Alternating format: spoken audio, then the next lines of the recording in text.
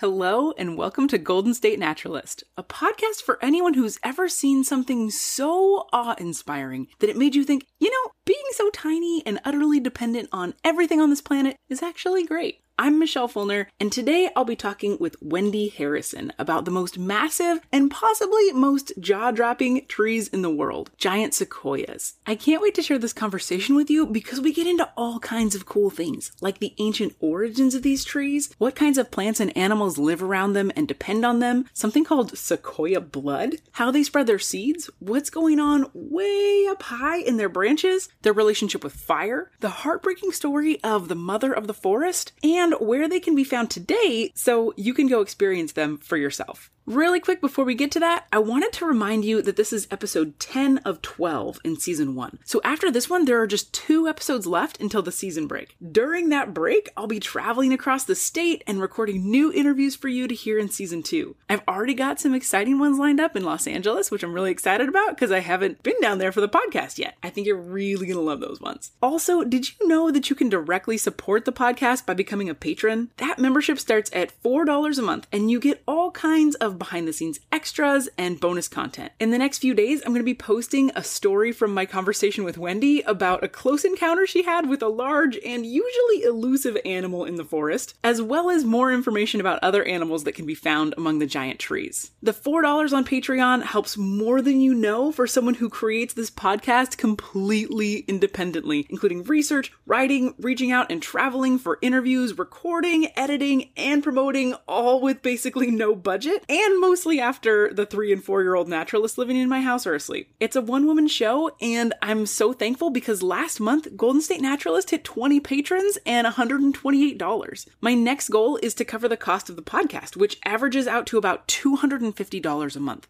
If you want to be part of helping me reach that goal and get all of the cool extras I mentioned before, you can find me at www.patreon.com/Michelle Fulner. That's Michelle with 2 L's, and Fulner is Fullner. Also, thank you to everyone who's been sharing this podcast with your friends, family, co-workers, social media followers, and hiking buddies. Last month, Golden State Naturalist hit the top 2.5% of podcasts in the world, which I cannot actually comprehend. That's all possible because you're out there telling other people about it and leaving ratings and reviews on Apple Podcasts or wherever you listen. That helps the show pop up in the charts where more people can discover it. If you're liking the show, please keep sharing with others and leave a rating or review if you haven't had a chance to do that yet. If you want to see what outdoorsy things I'm getting up to, you can find me on social media at Golden State Naturalist on both Instagram and TikTok. My website is www.goldenstatenaturalist.com. But now, let's get to the episode. Wendy spent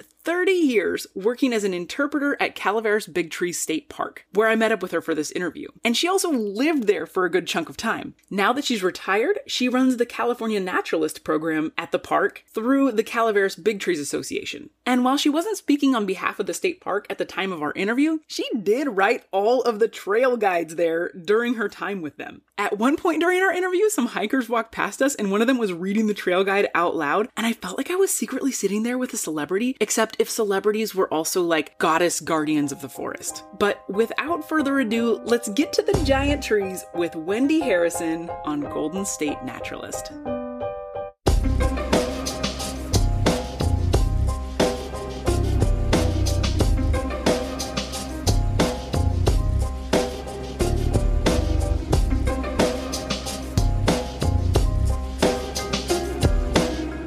The sequoias don't occur in stands of just giant sequoias. They belong to the mixed conifer forest. So at this elevation, you're going to see white fir, incense cedar, sugar pine, and ponderosa pine. So those are the main things that you would find here. Calaveras Big Trees is just below 5,000 feet in elevation, and I met up with Wendy in the North Grove there back in the end of March. And then behind us are branches of this giant sequoia tree that fell down. Wow. So they look like logs because Yes. they're quite large, but giant sequoias have really large branches. But yeah, there's some research that's being done now where scientists are examining the tops of the trees and getting up there because people haven't really studied that environment before, and they've been discovering new species of insects and other little like mini forests that are growing up there where Yeah, where, birds have pooped out a dogwood seed and there's like a dogwood growing up in the top. So that's pretty wild. cool too. I looked this up and I couldn't find anything specifically about giant sequoias, but I did find an article in Atlas Obscura called Canopy Soil is an Exciting Frontier in Forest Science, all about what's going on that we can't see from the ground way up in the high branches of old-growth forests. So listen to this excerpt which describes the canopy in the Hoh rainforest in Washington state. It's impossible to tell from the ground, but on the branches beneath the trailing moss is a whole lot of dirt. This engulfing mat of organic matter is a soil formed from fallen leaves, airborne particulates, and moisture that accumulates in the nooks and crannies well off the forest floor. Built up over decades or centuries, this canopy soil provides a home for insects, fungi, birds, worms, and epiphytes, which are plants that grow on other plants. And much of this life never touches the ground. It's an aerial ecosystem, a network of life that's only possible in old-growth forests. Because these stands of giant sequoias are also old-growth forests, it makes sense that the same thing would be happening there. And Wendy has actually been up to the branches in the giant sequoias, so she would know firsthand. But when you're in a stand of a mixed conifer forest and you're seeing sugar pines and incense cedars and all kinds of other conifers, how do you know which one is a giant sequoia? Is the width of the branches or the diameter of the branches, is that one of the ways you can tell a giant sequoia? It is. What I clue in on most is the color of the bark. Mm-hmm. I mean, the branches are pretty high up there, right? Which actually is another feature. It's a fire adaptation. Oh. It would take a very big fire to get into the crown of the tree.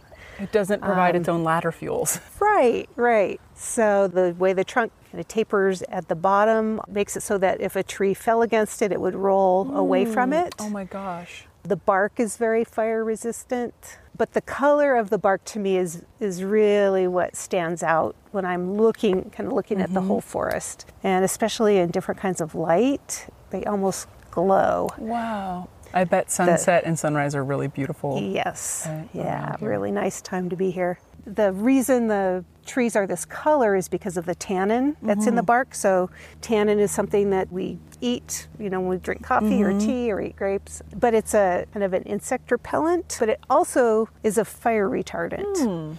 What I really love about the way that Wendy describes and identifies giant sequoias is that you cannot separate their appearance from their relationship with fire. On the Save the Redwoods League website, there's a section that says giant sequoia can thrive in a world of frequent fires. The thick bark insulates living tissue from low to moderate severity fires that burned frequently in the past. These fires were started by lightning or by native tribes that used fire as a means of managing and caring for the forest. These fires regularly reduced fuels, the pine needles, fallen branches, and other woody debris on the forest floor, and cleared out some of the smaller trees and brush, making extreme fires less likely. The average giant sequoia is almost as tall as a football field is long and has a base of 20 to 26 feet in diameter. Now, it makes sense to me that as a tree, if your strategy is to get that big, you're gonna need to be able to be resistant to fire because you can't put all that effort in just to get burned down. You don't want to do this quick regeneration cycle if you're a large tree like that. What's really interesting to me, though, is that despite the gigantic size of the giant sequoias, their cones are actually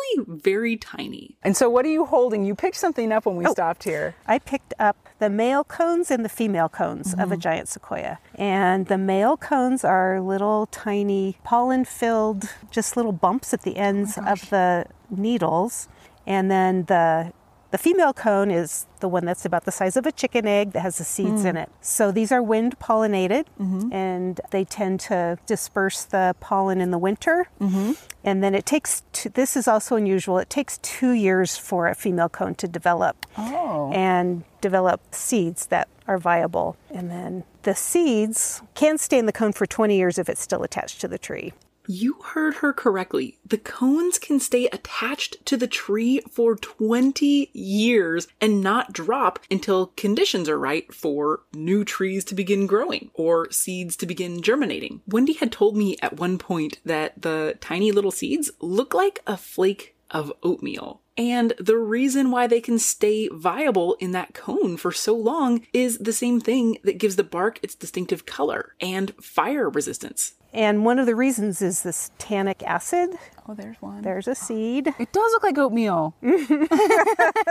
Like a non-smushed oatmeal. Like Irish oats or something. Right. You know? So that brown stripe in the middle of the oatmeal is the seed. Okay. And the rest of it are the wings. Oh. In case it's floating That down is a tiny, tiny, tiny seed. It's very tiny. Very, very tiny. So one of the things way I like to describe giant sequoias is as they are the largest weed in the world. Because that's what weeds do. They make lots and lots and lots of seeds. Yeah. And they like disturbed areas where they can reach the soil. Yeah. So that's why giant sequoias need fire. So there's these little tiny seeds can get down to the bare soil. And one of these mature tree can have tens of thousands of cones on it. Wow. Just waiting for that perfect condition for the seeds to be released. And where would you see them? I mean, it's so far away and they're the size of a chicken egg. So you may not Right. even see them, but would they be kind of toward the end of the branches or are they all along? They're kind of out towards the ends. Okay. I don't know if you brought binoculars. I did. Yeah. I can fish them out. Yeah, they're kind of far up there. They're like 100 feet up. Definitely bring binoculars if you go see giant sequoias. Oh, I think I see some. Oh, they're growing in like a cluster. Yes. Okay. Yeah. And then in the cones, when the seeds are in there for 20 years, there's also this tannic liquid in there. Mm-hmm. And if you find a green cone and you cut it open, it kind of drips out. Whoa. And so that I would never have guessed that. No, yeah. So it's the same red or auburn color, and that Sequoia wine. Yes. John Muir called it Sequoia blood. Oh. Mm-hmm. And wine, actually. Oh, interesting. Yeah. And he actually made ink out of it and wrote some of his journals with it. Oh my goodness. Do those hold up? Like, yeah. You can still read that? Yes. That's incredible. Yes. But that is what keeps the seeds viable in the cones for 20 years, is the tannic liquid. It's a preservative. So, That's cool. Yeah. Some of the John Muir archives are down at UOP in Stockton. Mm-hmm. So I was able to get copies of the journal pages made with the Sequoia ink, blood ink. Yeah. And what color is the ink? It's kind of a brownish red. Yeah, It kind of dries more brown. Yeah. That's so fascinating. I love that. Yeah. So that same tannic acid that's on John Muir's journal pages that you can still read also preserves the seeds while they're inside of the cone.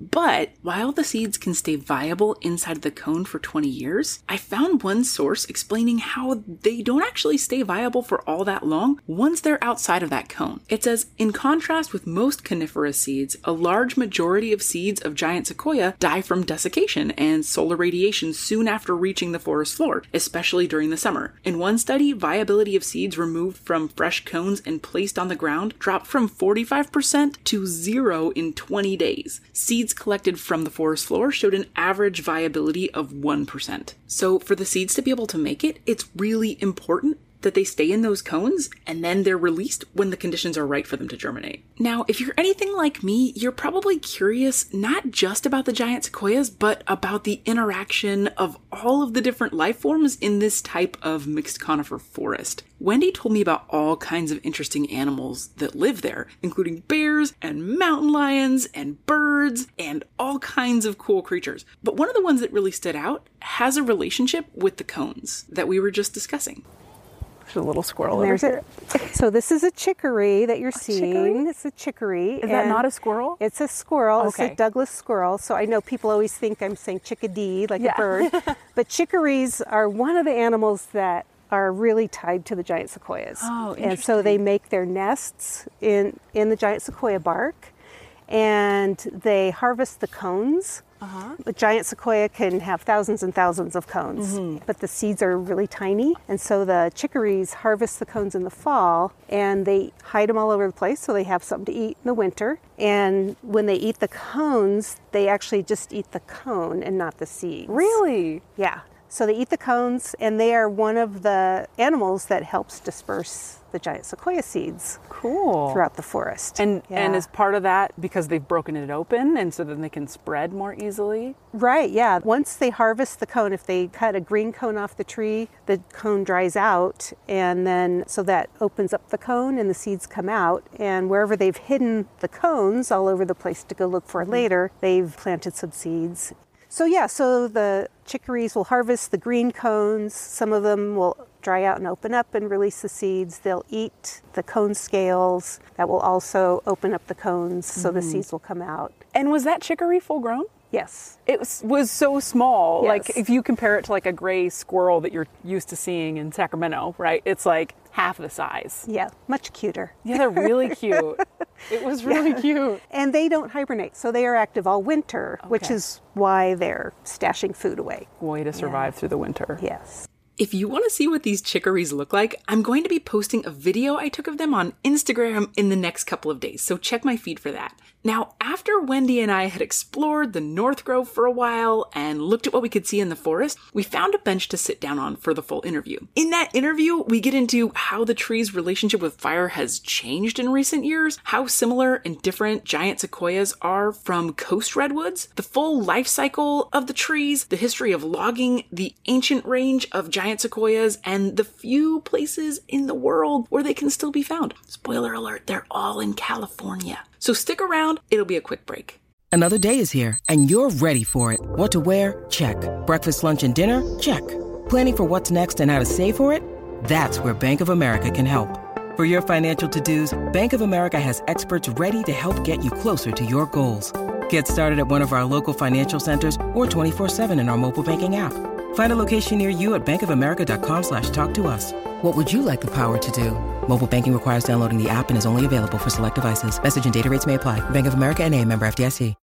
When you need mealtime inspiration, it's worth shopping Kroger, where you'll find over 30,000 mouth-watering choices that excite your inner foodie. And no matter what tasty choice you make, you'll enjoy our everyday low prices, plus extra ways to save, like digital coupons worth over $600 each week. You can also save up to $1 off per gallon at the pump with fuel points. More savings and more inspiring flavors make shopping Kroger worth it every time. Kroger, fresh for everyone. Fuel restrictions apply. Hey, before we get to the full interview, I wanted to tell you about an account I've been following for a while on Instagram and give them a quick shout out. Discover California, that's discover_California_ posts about tons of fun, outdoorsy stuff to do in the Bay Area and Northern California. If you like this podcast, you'll enjoy the stuff they post too. I know I'm constantly adding to my list of places to visit based on their posts and videos. So go give them a follow on Instagram. Okay, now on to the full interview. We're just kind of admiring the trees here, and I have so many questions for you. The first one is just, how did you become interested in nature in general, but then also, like, how about giant sequoias in particular? Well, my family did not go camping. We just didn't do any of that kind of stuff. But when I was in 5th grade, we did a lot of field trips, like nature field trips. And then our teachers did like an outdoor ed thing in the summer. And I just remember just going, this is awesome. This is what I want to do. And then my family actually had bought a place to stay up here in Arnold, not too far away. And my dad really loved being up here. And we came to the park a lot. We always came to the park when we would come up to visit. So that was probably like when I was in high school, we started coming up here. And we just loved the trees, loved being at the river. So I really got to know the park then. And then when I went to college, I decided I wanted to study environmental studies. And I was pretty sure I didn't want to be a scientist, but I loved the experience I had had at outdoor programs, teaching people and, sharing nature together and being outside. But anyways, I lived on the coast, so I lived in the coast redwoods and really fell in love with the coast redwoods. And then, ended up working at an outdoor school on the coast for quite a while. And anyways, I through a bunch of twists and turns, ended up here. And I was like, wow, I get to work with the big trees, with the giant sequoias. So that is cool. And not only that, but you wrote... I wrote the trail guides The for trail the park. guides. Yeah. So when I was a student, a college student, I wrote a trail guide for one of the UC preserves. And so when I came here, they said, wow, we don't have a trail guide for the South Grove. Can you write one? I was like, I'll try. So yeah, I've written the trail guides for all the trails in the park. And That's so cool. it's really, the research is really fun. That is a lot of fun. Yeah. And I'm sure you learn way more than you can even fit into the trail guide. Yes. Yes. By the time you're done, that's very cool. So if you Yes. come to the park and you get a trail guide, you're looking at Wendy's work. And you segued perfectly for me when you're talking about the coast redwoods, because I was going to ask you about, are these trees related to coast redwoods? Are they, how similar or different are they? So they're in the same family. They're in the cypress family. Okay. And there are kind of other random trees in like Asia and other parts of the world that are also in that family. There's another sequoia, the metasequoia, that's from China, that is also related to the coast redwoods and the giant sequoias. And they all three kind of share similar characteristics. So these three trees are most commonly known as the redwoods because the proper name is really hard to say. It's Sequoiaceae, I think.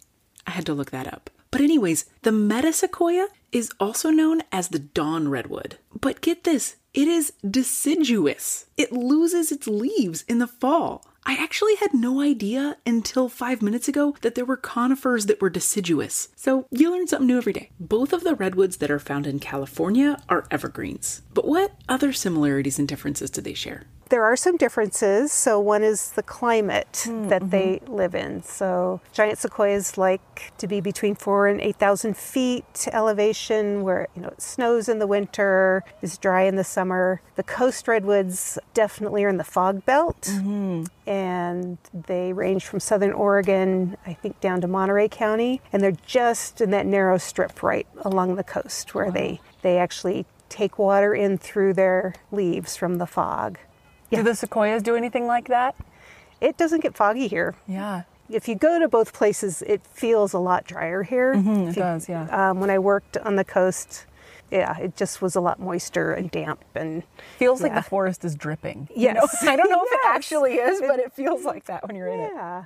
If you listen to the oak tree episode, you'll remember that this is why my guest, Zara Wiley, said that you really shouldn't plant coast redwoods anywhere except for the coast in California, because especially with the drought conditions that we've been having and climate change, they really just take too much water to survive in drier climates.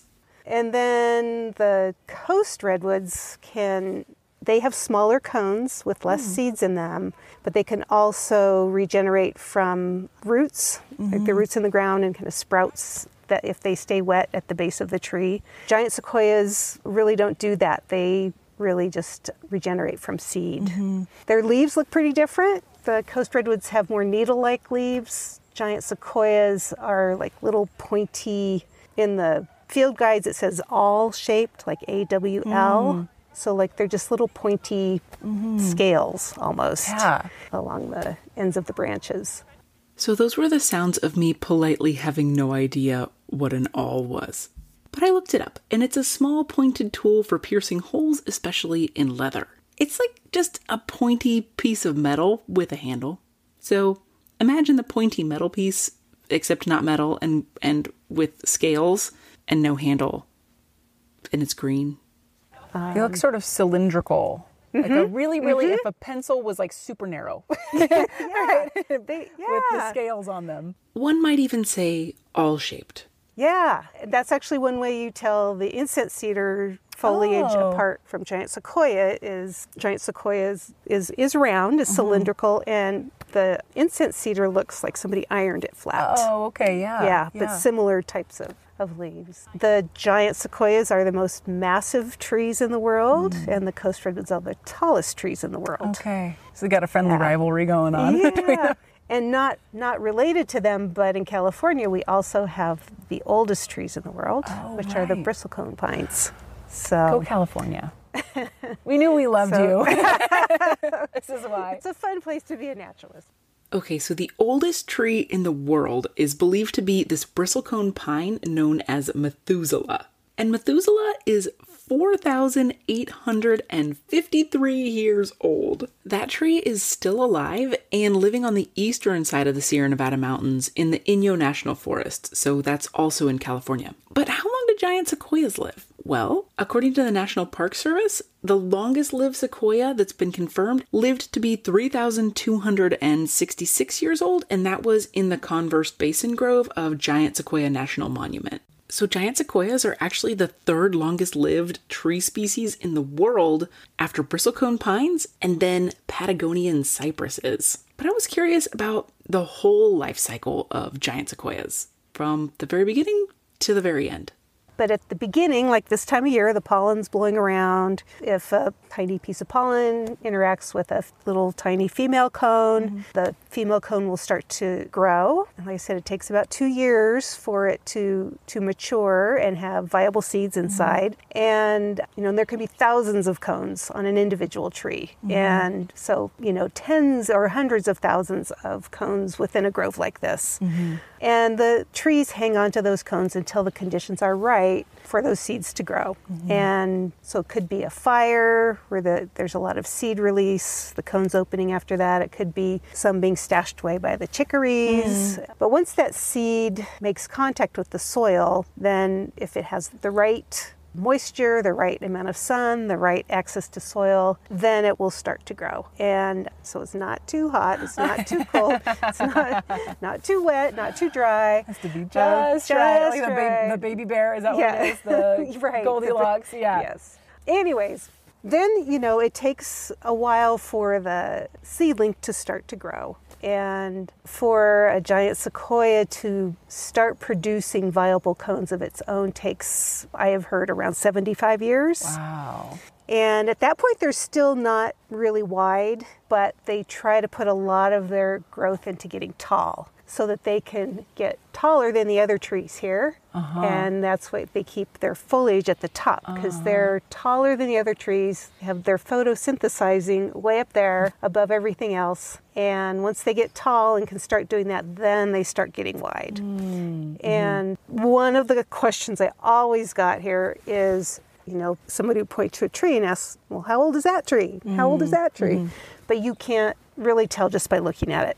It depends completely on the conditions that it's growing in. So the trees that we're looking at right here could be 1,000 years old, or they could be 2,000 years old. It's just, and in order to look at the rings, you cannot put an increment borer into a tree this big. It doesn't work. There's too much pressure pressing on the increment borer. So it works with the bristlecone pines, which are a lot smaller. Right. But these guys are too big to measure it. Wow. So the one thing that we do have are fallen giant sequoias. So there have been studies of the tree rings, and unfortunately here we have the big stump. So that was a tree that was cut down a year after this grove was discovered, and it was a money-making scheme. But what it has allowed us to do is count the rings of that tree, and it was the biggest tree in the grove.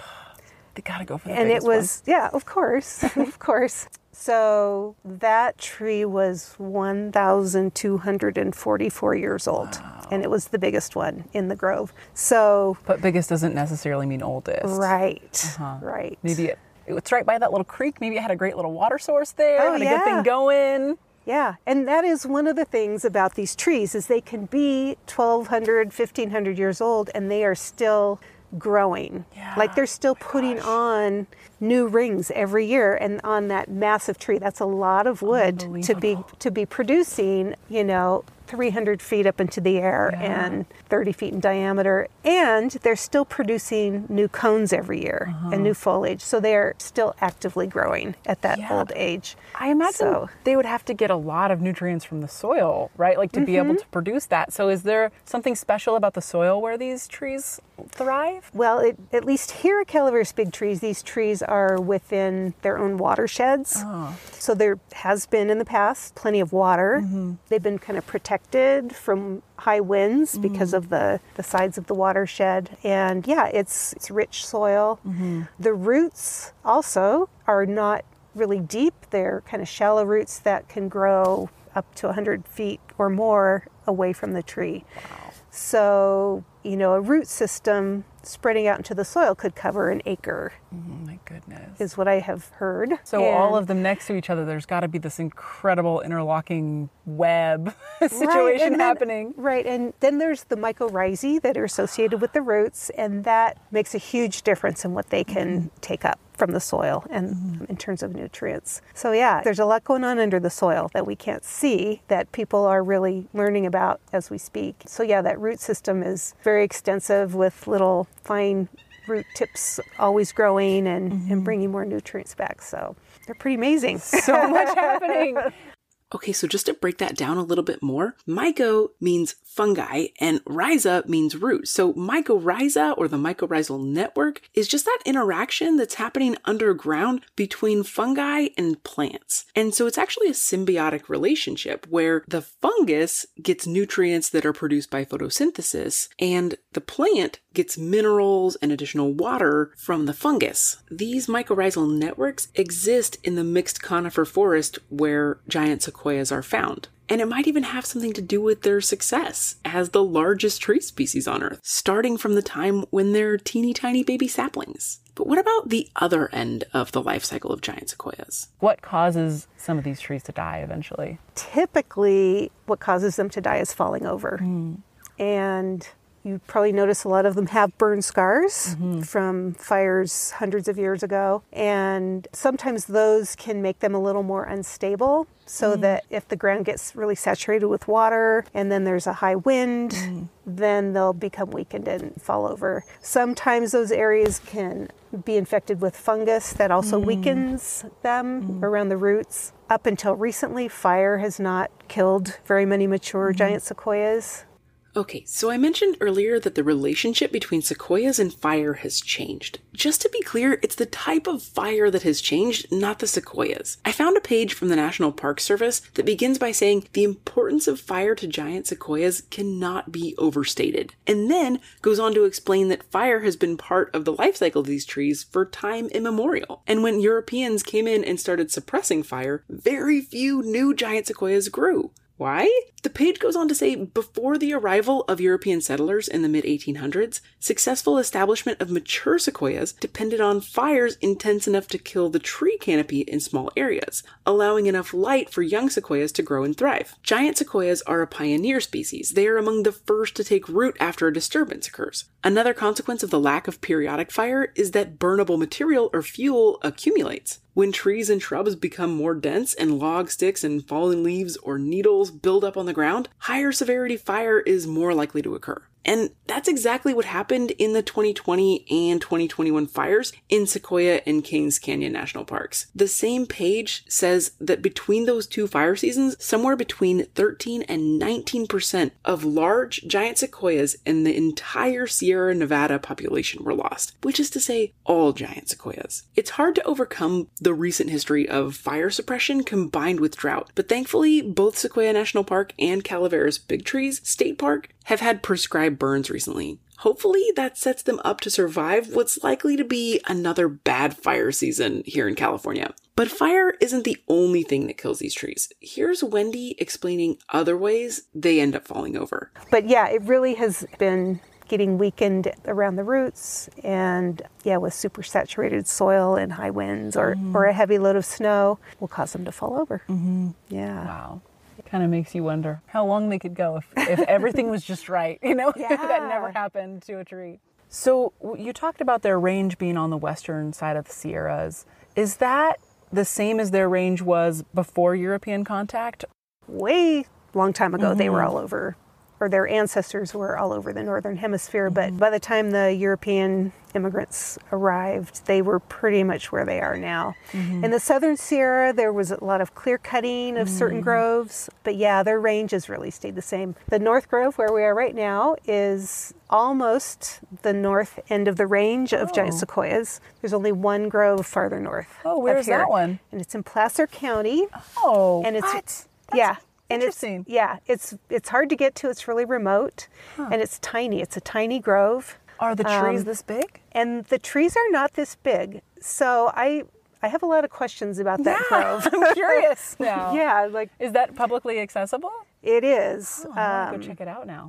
So I think of Sacramento, where I live, and Placer County as being very close to each other. But for me to get to this grove of giant sequoias from my house, it would take 2 hours because a lot of the drive is on a really windy road called Mosquito Ridge Road. It's the same amount of time and a lot less car sickness for me to go to Calaveras Big Trees. So that's the northernmost. And then how far south do they extend? Because I know we've got like Sequoia National Park. Right. To the south of here. So Tulare County. Tulare County. Yeah, is about the southern extent. Okay, so it's not that big of a range. No, it's not. In fact, there's so many times when I'm driving back up here from being, visiting family or whatever down in the Bay Area, I'll be driving up going, there are no sequoias anywhere else than where I'm just going to this one little spot, and that's where they are. They're just not anywhere else. And when you're here, it's hard to imagine that because they dominate the landscape and they're so big and beautiful. Yeah. So you talked a little bit about how, the range has stayed the same, but there was a lot of logging within that range. Mm-hmm. How many of them survived the logging industry coming through, or do we even know? Well, I'm sure it's something I could look up. It's not something I have at the tip of my tongue, but yeah, there were, like the Converse Basin is one of the famous ones, and they cut just about every single big tree down, and they, built railroads in there and put the big logs on them because, they're so massive. They had to design ways to get the trees out.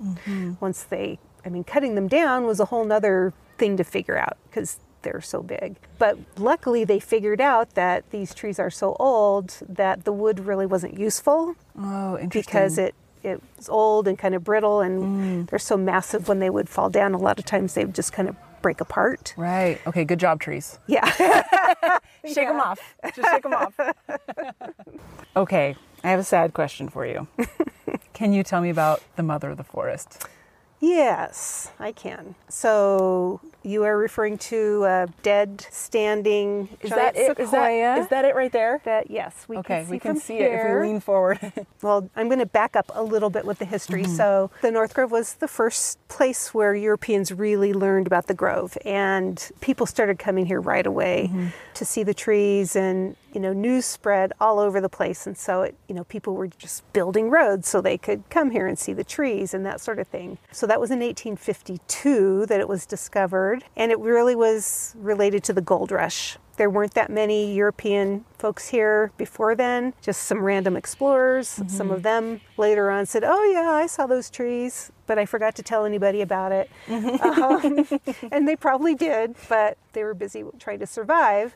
So anyways, 1852, Augustus T. Dowd wandered in here, saw the trees, encouraged other people to come up here, and then it became known. 1 year later, a different group of people, not Dowd didn't have anything to do with this, came and decided they could make money if they removed the bark from the biggest tree in the grove, which is what is now called the stump, because they removed all the bark to make into a traveling exhibit where they could take to big cities and charge people money to see it.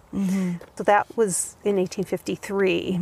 And then they cut that tree down after they had taken the bark off. So the next year... So that's that big stump you can go up onto right now, yeah. Yes, and that's right at the beginning of the trail, and that's something pretty much everybody who comes to the park sees.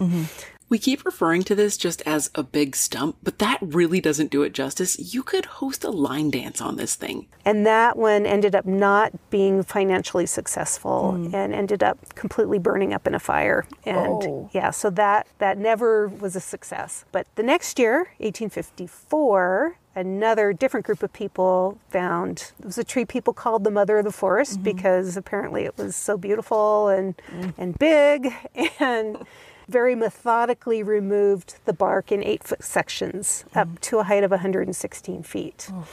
And they had scaffolding around it. I think it took them several months to do the work. And then they packed it up in boxes, and they ended up getting it to New York, where it was on display in the Crystal Palace for one summer, long summer, and then they shipped it to London, and the bark, they would reassemble the bark into the shape of the tree. So it was in the Crystal Palace in London until 1866.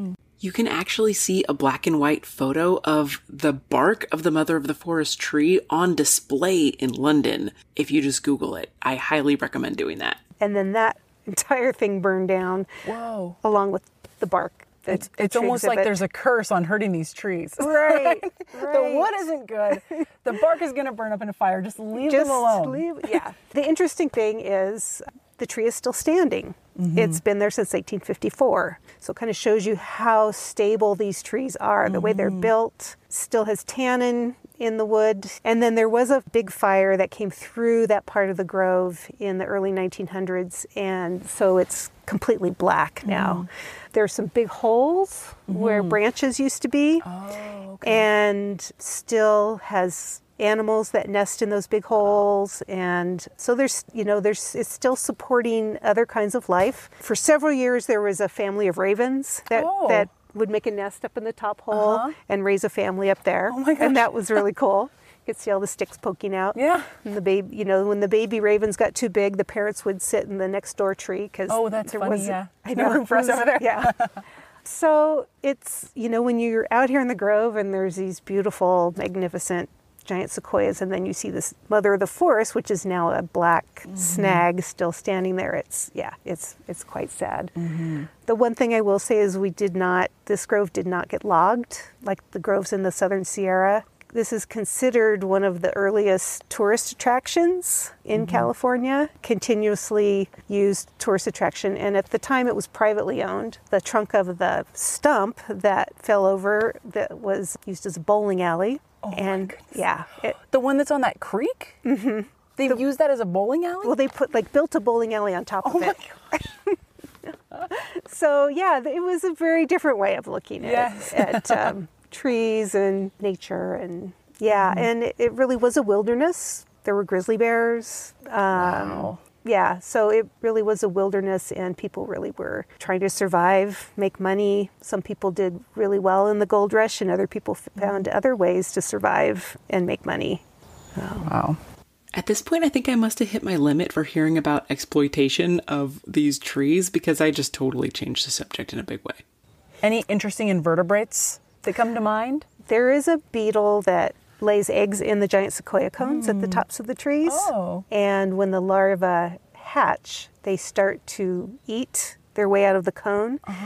And that is also another way that the giant sequoia's cones get these dry spots where they open up and the seeds fall out. Wow. So that's the Phimatodes beetle. Yeah, so that's kind of an help interesting propagate the trees. And does that happen way up high? So then those seeds kind of spread out in the breeze potentially? Or? Right. Yeah. So they have those little tiny wings, so they can float a little ways on the wind away from the tree. Wow.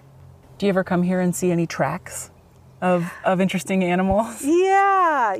It's the best time to see tracks is in the winter when there's snow, and it's interesting to see how much activity there is here still in the winter. And a lot of times it's the chickarees, the squirrels, running from one tree to the next, and then, all of a sudden the tracks disappear under the snow. Oh, interesting. Coyote tracks. Coyotes can be active all winter, and they do kind of like a single file track. They want to use the same track, not make new tracks with all four paws, so they'll reuse some of the same ones just to conserve energy. And sometimes you see bear tracks here in the winter. I saw some earlier this winter in the snow. Oh, interesting. So like before they're hibernating or something? Or I think there may be some bears that didn't hibernate this winter, because was, I want to say it was in December when I saw that. Wow. So late enough to where you would think they would be. Right. There's so many animals that are here. It's hard to think about which ones to talk seriously. And so interconnected, these webs of probably starting with those invertebrates or even the decomposers. Right. And then also there are creeks and streams here and rivers in the park. And so that also is kind of a lot of invertebrates in the water.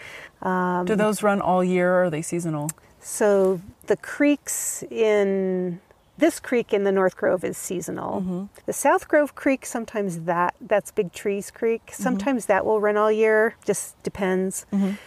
Beaver Creek and the North Fork of the Stanislaus do run all year. Oh, cool. And really. Oh, that's awesome. Really Are there great. actually beavers there? Not anymore. Yeah. Oh, man. It's heartbreaking. All right. What do you wish that people knew about these trees? Well, I do wish that people realized how rare and unique and special they are. I think I shared with you, some people are like, oh yeah, I've been to big trees. But when you really think about these trees, they're so rare in the world. I mean, and they're just only in these very few groves. And the other thing is they just individually, they are so old, they're ancient. But they also, it's like they're time travelers in a way. Yeah. Because they were so widespread. I mean, their predecessors first arrived 200 million years ago. That's wild. So, you can kind of imagine maybe what the world was like then, because a lot of the same plants were in that community with the giant sequoias then. So there was a great quote, and I can't remember who said it. They're ambassadors from another time. Would that be considered like, I don't know if I'm using this term correctly, but like a living fossil? Yes, some people have called them that. Yeah, living fossils. When you go to a lot of the fossil, the prehistoric sites in the Southwest that have fossil trees, right, a lot of those are sequoias, or predecessors of the sequoias. Their ancestor trees. Yeah. Oh, cool. What do you think people can do to help preserve these trees or take care of them, make sure that many generations to come can see them? So I think when people come here, they don't realize that when they go home, the things they do at home can actually help or harm the trees. So one thing I'm hoping is that we can help people see that what we do on a daily basis impacts these trees. Lowering our carbon footprint however we can in our own situation is going to help these trees. Something really powerful that I heard said about tackling climate change is, yes, do all of the individual things that you can to be a good steward of the resources available to you and to not be wasteful, but also think about how you can be impactful kind of one step beyond yourself. So can you influence your HOA to make certain decisions like planting native plants? And can you make phone calls to your elected representatives? Things like that can amplify your impact. But what about how to take care of the trees in a more immediate sense? When you come visit the trees, just be respectful. I've seen people doing a lot of really disrespectful things out in the forest. And so I would just say, when you come see the trees, everybody wants to climb up on the bark and take their picture, but it actually, impacts the root system when enough people do that. So visit them with respect and care. And the other thing is there are a lot of ways to learn about the trees. And if you're visiting them, you can attend programs. Here at Calaveras Big Trees, we have a nonprofit that supports the educational interpretive programs at the park, and they put on seminars. They invite all kinds of speakers here. They host the California Naturalist program. Oh. They fund some of the positions from the interpretive staff. So going to those kinds of things and also financially supporting organizations like that are great ways to help the trees. Save the Redwoods League is a great organization to support, and they have a lot of information on their website. And then there's a new coalition which is called the Giant Sequoia Lands Coalition. And they're a group that formed recently because of the people are really so worried about fire now in the grove. So this is a group of land managers that's coming together to really try to work together and try to protect the trees. So they also have a website with a lot of information about some of the current things related to climate that are happening. And then one of my favorite organizations is called the Association for Fire Ecology. And they do a lot of research about fire, particularly in the West, and fund student scholarships and have conferences. And so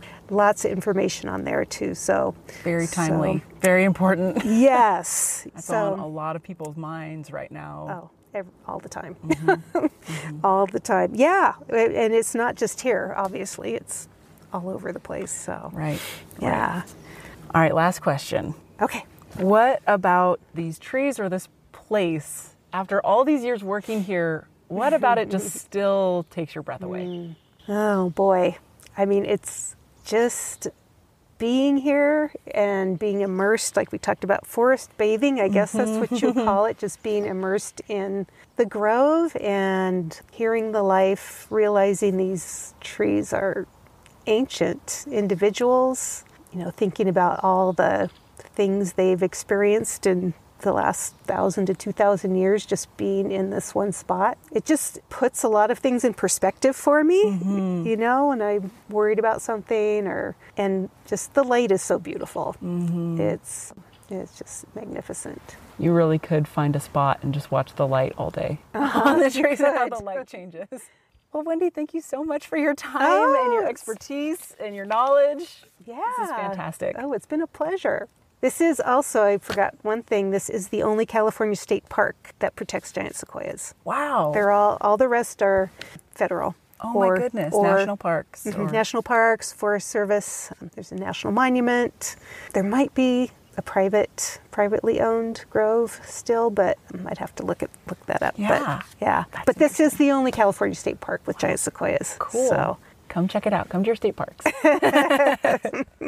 There really is something special about walking among these giants. I love what Wendy said about being there, helping to keep things in perspective. While I'm out there, I feel like I can get some distance from whatever problems are currently on my mind. Not only that, but for me, a certain magic seems to permeate the forest, and I can't help but write whimsical children's stories in my head. If you haven't had a chance to see giant sequoias yet, look up the grove that's closest to where you live and plan a trip if you can. It's so worth the time and effort to get out there. Something interesting from my week is that I got to go out with a friend and forage some wild elderberries and then make elderberry syrup out of them. You might have seen my video of this on Instagram, but the part I didn't show was then using the syrup to make elderberry whiskey sours for a group of friends. And I just have to say that I recommend every single part of this process. Partly because actually going out and collecting food is meditative, partly because you get all kinds of unique, delicious things out of it, and partly because, I don't know, I think it just feels right as a human to collect and prepare wild food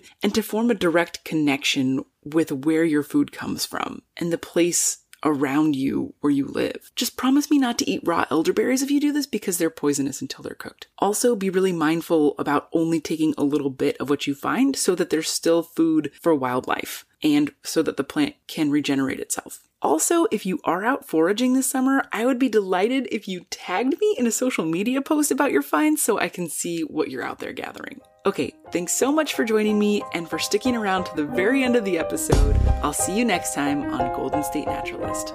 Bye.